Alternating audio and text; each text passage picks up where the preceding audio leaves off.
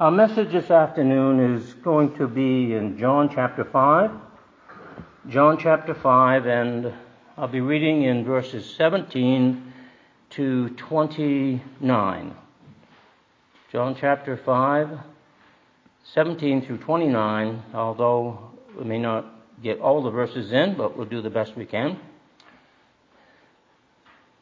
John chapter 5, verse 17. But Jesus answered them, My Father worketh hitherto, and I work. Therefore the Jews sought the more to kill him, because he not only had broken the Sabbath, but said also that God was his Father, making himself equal with God. Then answered Jesus and said unto them, Verily, verily, I say unto you, the Son can do nothing of himself, but what he seeth the Father do. For whatsoever things he doeth, these also doeth the Son in the same manner. For the Father loveth the Son, and showeth him all things that he himself doeth, and he will show him greater works than these, that ye may marvel. For as the Father raiseth up the dead and giveth them life, even so the Son giveth life to whom he will. For the Father judgeth no man, but hath committed all judgment unto the Son, that all men should honor the Son, even as they honor the Father.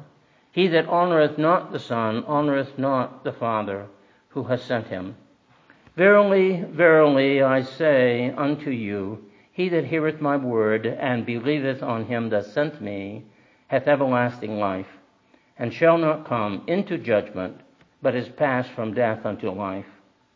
Verily, verily, I say unto you, the hour is coming, and now is, when the dead shall hear the voice of the Son of God, and they that hear shall live.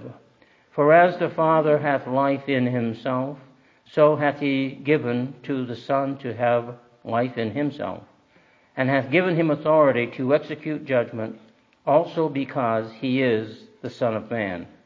Marvel not at this, for the hour is coming in which all that are in the graves shall hear his voice, and shall come forth, they that have done good unto the resurrection of life, and they that have done evil unto the resurrection of damnation. Shall we pray? Loving Father, we do thank you for the reading of the Scriptures this afternoon. We thank you that you give us this view of Christ, that he is equal with the Father, the reaffirmation of the Lord Jesus being the true Christ, the true anointed of God, the true Messiah of God. And we're thankful, Father, that he came for this express purpose, that he might redeem his people from their sin. And Father, we do thank you that he is God in the flesh, revealing himself as God, showing that he came to die for the sins of the world, and that he came to do the will of the Father, and that there is life in him, life everlasting, and that he says of a truth that he that heareth the words and believeth on him that sent me hath everlasting life, and shall not come into judgment, but is passed from death unto life. Lord, we praise you and ask your blessing now. In Jesus' name, amen. And this afternoon then we'll be looking at these key verses here that have to do with Jesus' claim of equality with the Father. And of course these admissions of the Lord Jesus that he makes in the presence of these Jewish leaders, these men who would persecute Christ, are quite startling to say the least, because we know that for him to make such a claim was only to add fuel to the fire, so to speak, concerning their desire to pursue him, to persecute him. Three areas we will be looking at this afternoon. First of all, the Jews pursued Jesus to persecute him. They wanted to silence the Lord. The things that he was saying were just too radical for them to allow to continue. And here is the Son of God, the Son of Man, and that he has now come into the world, and he is beginning to show himself for who he truly is. And to do this, it meant saying things that would shake up the religious establishment of the day, Judaism, and of the religious ceremonial system, which had been, frankly, perverted to a great degree. Those who were Jewish leaders and officials should have recognized Christ for who he was, but they did not. And so now, because of his statements and the things that he was saying, they were pursuing him to persecute him, in persecution of him. That is, they wanted to kill him. But at this time, Jesus would not allow them to lay hands on him. Secondly, Jesus claims equality with the Father.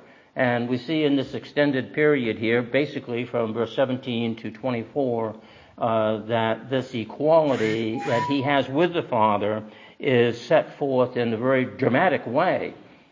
In fact, as we read some of these statements that he makes no bones about it. He comes right out and says that he is doing the will of the Father. What the Father does, he will do. And if the Father gives power to resurrect life, he has power to resurrect life. If the Father says that he is to do some particular thing and to have power over judgment, then he has power over judgment. The very things that belong to God, Jesus is claiming for himself.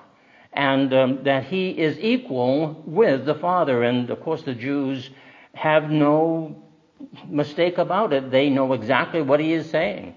And to allow this, of course, is for the Jewish people, the Jewish religious people, it would be to make a serious admission that Jesus was truly the Christ. And they were not about to do this. They found it as an undermining of their own religious system. They believed that Jesus was influencing the people around him, the crowds, the populace, and the statements that he was making were against national Judaism. As a national people, it would be tantamount to being treasonous for him to say these things that he is saying. And so what does Jesus end up doing? And basically he reproves the Jews for hatred, pride, and unbelief. The hatred of these Jewish leaders especially was that they wanted to kill him.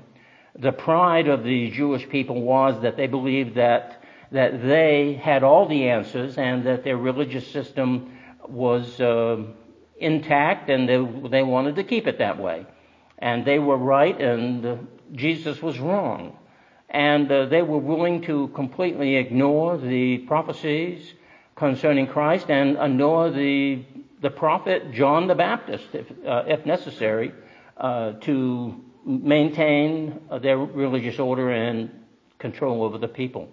And of course the unbelief is pretty obvious, since we see that the hatred and the pride of the religious leaders was in effect unbelief that Jesus was truly the Son of God, and that he had come to accomplish the things that he was saying. And so we'll look at this a little more closely this afternoon. So first of all, we might say here is a terrible exposure of the wicked heart of man. That is, the Savior had come to perform these great acts of healing, and these Jews were infuriated because that Jesus was doing these very things. Now, we know what he did previous in these verses. He healed this man at the pool of Bethesda, and this man had been, of course, incapacitated in his paralytic condition for a great many years, more than Jesus was alive. It was before his birth even that he became in this condition. And so now, after these many years, Jesus heals him at this pool that was considered to be a pool of some mercy, evidently. That an angel at a certain season of time came down and stirred the waters at this pool of Bethesda. And that is, though there were many people who were there gathered about the pool, and this was a pool, there might have been approximately 2 pools kind of connected somehow, and it was a water duct system, an aqueduct system, where it was near the sheep market, and so it was used in conjunction with the temple, perhaps, in the various sacrifices that were necessary, that water was needed.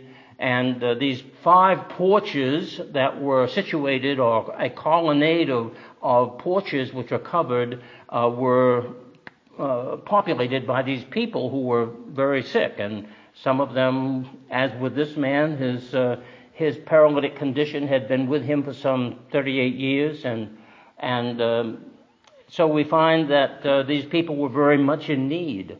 And Jesus coming to Jerusalem and coming perhaps at the Feast of Pentecost, though it is uncertain what this feast is, but it's more likely that it was the Feast of Pentecost, since John doesn't say that precisely that it was the Passover, which would be a yearly significant feast, which probably would not go without mentioning. So probably it was a lesser feast, such as the Feast of Pentecost, and we find that Jesus comes by this pool where many of these people were.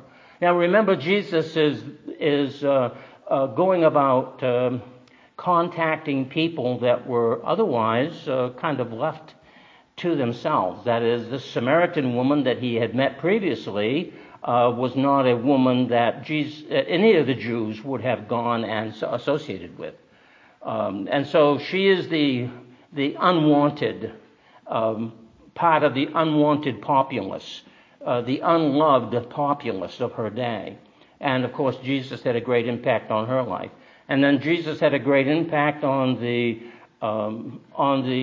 courtier, the nobleman from Herod Antipas, and how that he came while Jesus was in Galilee, and he finds that Jesus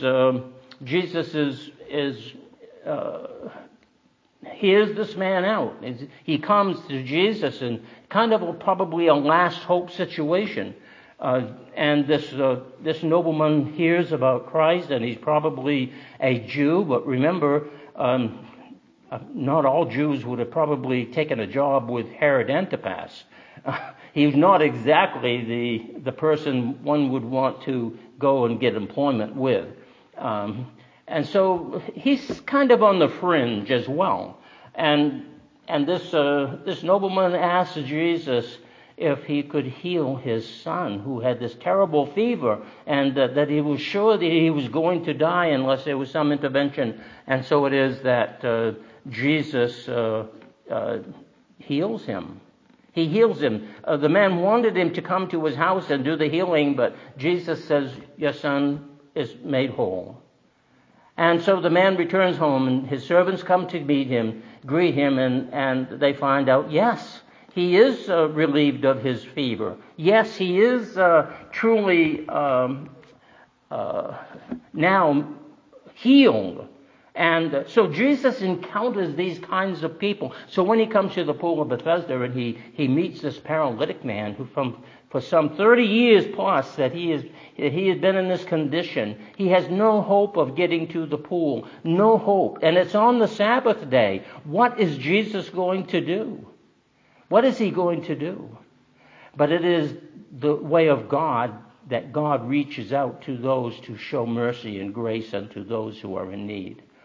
And Jesus chooses to show mercy unto this man. How many of us realize that Jesus has chosen to show mercy unto us?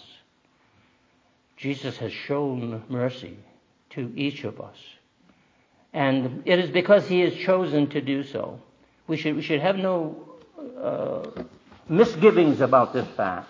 We have not in any way merited the mercy and grace of God. We have not merited it. Not at all. The Scripture doesn't say that whatsoever. We find that God intervenes into the life of those who are miserable and poor and naked and needing salvation, needing forgiveness. And Jesus, when he meets this man, he doesn't even ask him, would you like to have your sins forgiven? He doesn't ask him that. He says, do you want to be made whole? The wholeness of God and his mercy and grace touches every part of the person's life. It touches every part. And for Jesus to show the miraculous nature of him being the true Christ, he was willing to expose himself and say, yes, I will make you whole if you are willing to be whole. I will make you whole because I am a God of mercy. I am from my Father who is in heaven, and the works my Father do, I do, and that I will extend mercy to you. And so the fact that he extended mercy to him without the man requesting it shows the divine act of grace and mercy on the part of God. And we should remember that, because that is the same thing that he has done toward us as well. And so we see here that the exposure of these Jewish people was that they were more infuriated over the fact that Jesus broke the Sabbath in their mind and in their thinking than they were being glad that he healed a man who had been 30 plus years in a paralytic condition. And God was willing to touch his life and to make him whole. But here is the deadness of religious ceremony. The deadness of religious ceremony does not care except to maintain its only dead religious condition.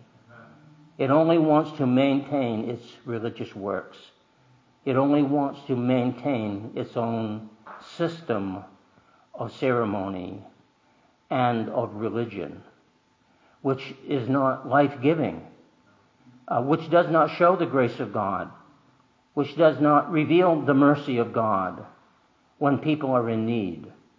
And so we find that the law forbade menial work on the Sabbath day, but it did not prohibit the performance of acts of mercy by individuals. And so here is Jesus performing an act of mercy, but yet they attribute it to Jesus breaking the law because this man was made whole, and not only so, but Jesus told him to get up and to take his bed and go home, to go his way, to do what he normally could not do.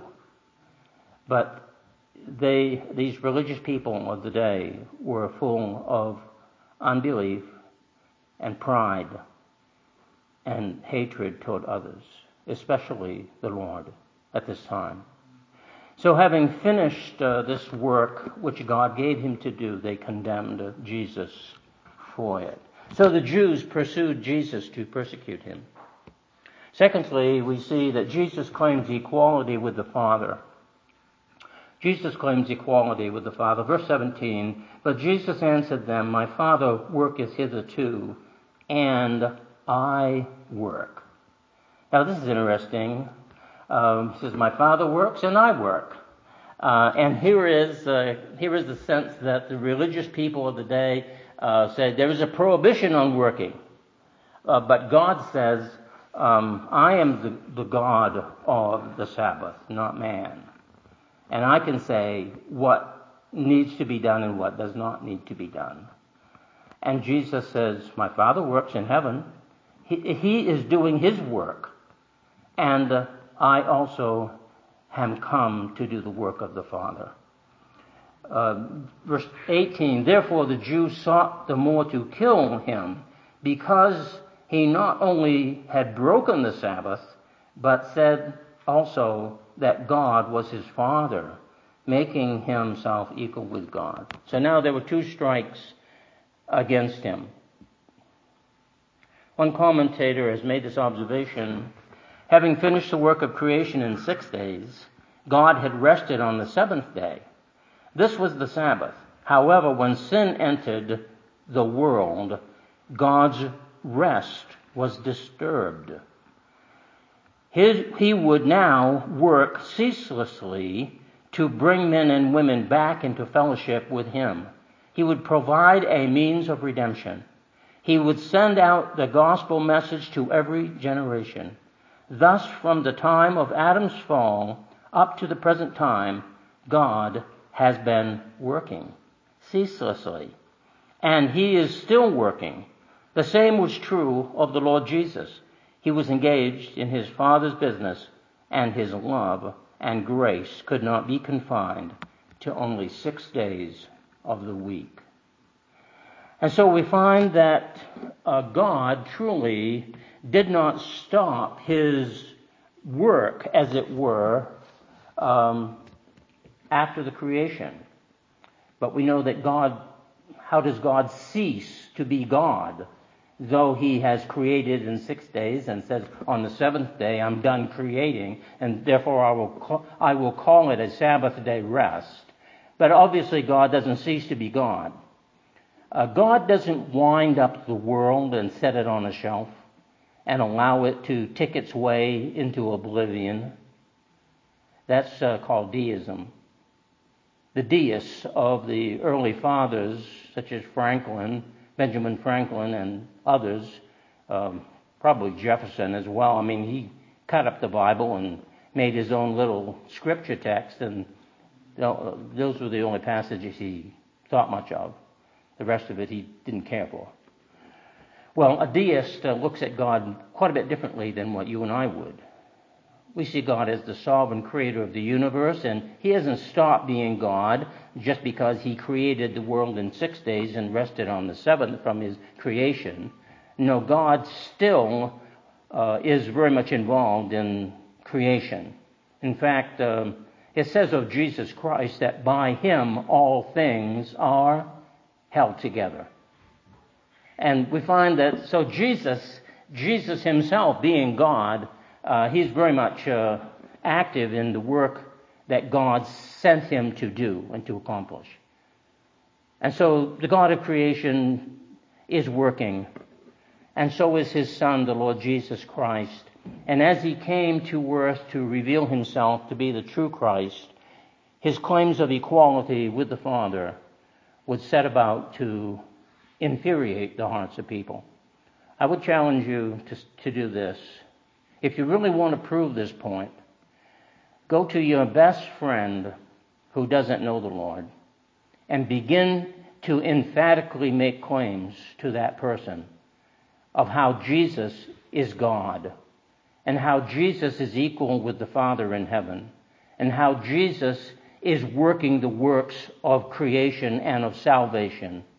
In other words, make those claims as emphatically as the Scriptures say them to the best friend that you have who isn't a believer, and find out whether or not you cause that person to be mad with you. And because it will only condemn the person if you emphatically make these statements saying that your sins will not be forgiven unless you call upon the Lord Jesus Christ. That you will go to hell if you do not know the Lord Jesus Christ as your Savior. That when you die, there is going to be a resurrection, and you will either be resurrected to eternal life or you will be resurrected to eternal damnation. If you make such claims that Jesus needs to be sought after to have true salvation and life eternal, abundant life here, but life eternal after death, you will infuriate somebody. Just as the Jews were infuriated, because what does it do? It challenges the belief system of the person that you are talking to. You see, everybody does have a belief system. It may be somewhat confused, a belief system that is somewhat confused, somewhat unorganized. It may be solely based on the fact, I believe this or I believe that or I don't know. It must be this. God is too good to do anything bad. And certainly He wouldn't send anybody to hell. And After all, he loves everybody, and we're all God's children. It may be somewhat of a similar belief system that is quite confused and generalized and really doesn't have any basis of truth in it, at least in the Scripture, just in their own mind, you see. But when you begin to challenge somebody's belief system with some emphatic truth that says, this is what God says, this is how it's going to be, this is the Word of God, you must be saved. You make emphatic statements like that and you're going to make people very angry. Well, Jesus was doing this. He was making these kinds of statements. And it was making those Jewish people very angry, especially those religious rulers of the day. And so we see here in verse 19, then answered Jesus and said unto them, verily, verily, I say unto you, the Son can do nothing of himself but what he seeth the Father do. For whatsoever things he doeth, these also doeth the Son in the same manner. So he's saying that he is acting like the Father. He is doing the works of the Father. Whatever the Father does, that's what the Son does, because he is the Son of God. And so his claim to sonship was to say that he was not like anybody else. No, that he was truly God. That he was the begotten of God. And that he was sent to the earth by God the Father. Came down to earth through the womb of Mary, conceived not of natural birth, but of supernatural birth, because it was the conception of the Holy Spirit of God. God the Holy Spirit brought conception upon Mary. None other, no human agent was involved. And we find that Jesus Christ came into the world, the Son of God, the Son of Man. Son of Man because that is in his humanity. He took upon himself human flesh. He came to fulfill the very will and purpose of God. Son of God because he was born of God. The priority relationship that he had with God the Father was that he came forth from the Father. He came forth from the Father. Now these claims were just too much for the religious people of the day. Just as I say to you, it is too much for people to believe today as well. It is too much for them to believe. They will not believe these things unless the Spirit of God opens their hearts and minds and ears to the Scriptures. They will not believe it. And this is the difficulty we face, of course, as believers. We believe these things, and the unsaved world does not believe these things. They will bow before a cross. They will genuflect and give themselves various merits of ceremony. They will sprinkle water upon themselves and say that it is holy water. They will light candles and say that they did it for the dead and that they're praying for the dead and somehow they're making penance for the dead. Oh, they will do all kinds of things. They will take a loaf of bread and put it in front of a statue, whether it's a Hindu statue or a Buddhist statue or some other god, and they think they're making some kind of oblation to this god, and they think that it is some kind of merit to them. Is idolatry alive and well in the United States? I would like to have you look behind the picture the next time you see one on television of a person who was doing yoga. And you will find that many of the pictures of people doing yoga, you will find a Hindu statue behind them. Or you will find a Buddhist statue behind them. Or that they will use a little Buddhist symbol like this. And they will do this to the person in front of them. What is this? This is idolatry. This is idolatry is what it is. These people are idolaters. And this is not uncommon in the world. There are many idolatrous countries in the world with thousands and if not millions of people who bow to statues and offer oblations to statues. whether it be to the Virgin Mary offering some Our Father peace offering with their various beads which they're counting their prayers upon, or whether they're crawling upstairs of a cathedral on their knees hoping to do some penance to this statue, a statue of Mary, that it is idolatry. That is what it is. And of course there are many others who are worshiping other philosophies which are idolatry, whether it's Mother Earth or whether it's some New Age system of thought. These are all idolatrous practices, and we find that this is prevalent in our own society today. Very much prevalent. And yes, Jesus made claims of equality, but the equality with God the Father, but the difference was he was God. He was truly the Son of God. He is revealed in the Scriptures as the Son of God. The Old Testament revealed him that he was promised to come, that he was the promised seed, that he would turn the hearts of the fathers to God, and that they would believe upon him. We find that Jesus' claims of equality with God the Father would set him on a course to be destroyed. Excuse me. It would set him on a course of destruction because it would ultimately lead him to be crucified and to be killed as the Son of Man. Not as the Son of God. The Son of God did not die. The Son of Man died.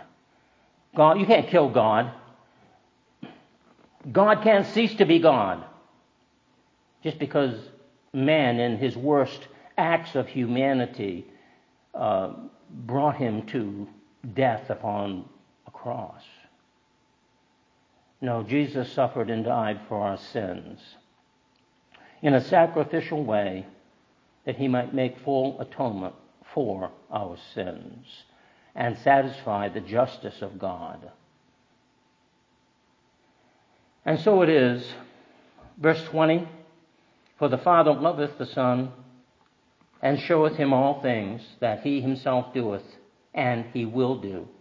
Show him greater works, and he will do greater works than these, that ye may marvel. And of course, that itself was a true statement as well. Jesus did do many great works, greater works than what he had done already. He would do greater works. He would raise Lazarus from the dead 4 days after he had died. He would raise him from the dead. Now, of course, Lazarus would come forth from the grave, but he would have to die again. He wasn't resurrected unto eternal life. He was resurrected from his physical death unto physical life. And we find that truly these works were great.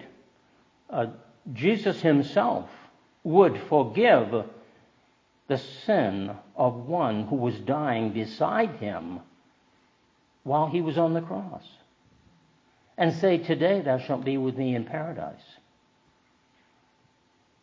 Greater works than these, that ye may marvel. For the Father raiseth up the dead and giveth them life. Even so the Son giveth life to whom he will. Even so the Son giveth life to whom he will. And no doubt this is probably predominantly saying, in effect, that God and the Son have the true power over everlasting life. Because we find that not everybody is raised up physically from their grave. Jesus only raised a few people that way. A few prophets did something similar. God allowed them to do that. But we find that the one thing that sets God apart from all else is that he not only is able to give physical life, he is able to give eternal life. And we find that Jesus came to give eternal life to as many who would believe. as many as who would believe. And so we find that he makes a clear statement of this in the next 2 verses or so. Let's continue reading with verse 22. For the Father judgeth no man, but hath committed all judgment unto the Son. Here is another very strong statement of equality with the Father, that the Son has the authority of judgment. Verse 23, that all men should honor the Son, even as they honor the Father, so that he that honoreth not the Son honoreth not the Father, but he who sent him. And so we find that as we honor the Father, we honor the Son. And the Son is worthy of that honor because he is equal with God, the Father. Verily, verily, I say unto you, he that heareth my word and believeth on him that sent me hath everlasting life. Now he makes a very clear and strong statement that to believe on the Son is to have everlasting life. And of course, this is no simple belief. This is true faith in God the Son as that one who was sent from God the Father. So it is that faith. It is called saving faith. It is faith that believes and trusts in God the Son for the forgiveness of sins. So we find that he makes these strong, very strong and emphatic statements, and shall not come into judgment, but is passed from death unto life. The wages of sin is death, but the gift of God is eternal life through Jesus Christ our Lord. Romans 6:23. So to pass from death unto life, one has to pass from spiritual death unto eternal life. And only God the Son can do that. And we find that God means for all of us to know him in that same way. So even though this verse 24, we might say is clearly embedded within the gospel of the New Testament, it is also very much seated right now in the person and work of Jesus Christ, as Jesus is emphatically declaring himself to be the Son of God, the true Messiah of God, the one who was come to redeem people from their sins. And of course, this is something they could not quite grasp, perhaps, because they were pretty much entrenched in animal sacrifices and in the priestly system, the sacerdotal system of the day. And we find that to believe anything else was tantamount to treason against their own national religion. And of course, it is all because they were blinded by their own religious beliefs. To say nothing about Satan blinding their minds, as we recognize that Satan does that kind of thing. He blinds people through religious ceremony. You take somebody who is truly involved in a lot of religious ceremony, it's hard to break out of that. I mean, how do you stop coming into a church and bowing before a cross and believing that somehow God is happy with you for doing that? How do you stop counting your prayers upon a string of beads that you have been taught to do from a child and think, I don't have to do this anymore, when I've been told all my life that to say Our Father and to pray certain prayers in rote or repetition is somehow meritorious to my spiritual life. And if I put myself in a certain posture or a form and pray, then somehow God sees me in this particular posture and I'm supposed to be better for it. Or if I take a piece of wafer and put it on my tongue and believe that Jesus is the wafer, then that is somehow meritorious to who I am as being religious.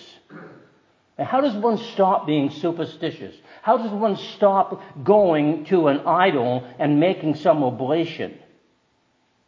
You see, How does one stop doing that? Well, they have to be radically changed. And the Word of God tells about Jesus Christ, who came in the fullness of time, born of a virgin, that He came as the Son of God, conceived of the Holy Spirit, that He is the very incarnation of God, and that He came to die for the sins of the world, and to believe upon Him as being that true Messiah of God. One can know that their sins are completely forgiven, and that God's grace and mercy has been showered upon that individual unto eternal life. Now that's a radical thing. That's a radical thing. You can take your beads and throw them away. You no longer have to take a wafer. You no longer have to kneel before a cross and think that's going to do something for you. What does it leave you with? It leaves you with faith and salvation through Jesus Christ our Lord. Grace which is freely given and bestowed upon all who believe. For by grace are ye saved through faith, and that not of yourselves. It is the gift of God, and not of works, lest any man should boast. This message of salvation and grace and mercy by the hand of God is so important to us as being believers. We can never overstate it. We cannot overstate it. And we must always live with that greater thought of the grace of God, the grace and mercy of God toward us, unmerited, unearned grace of God toward us.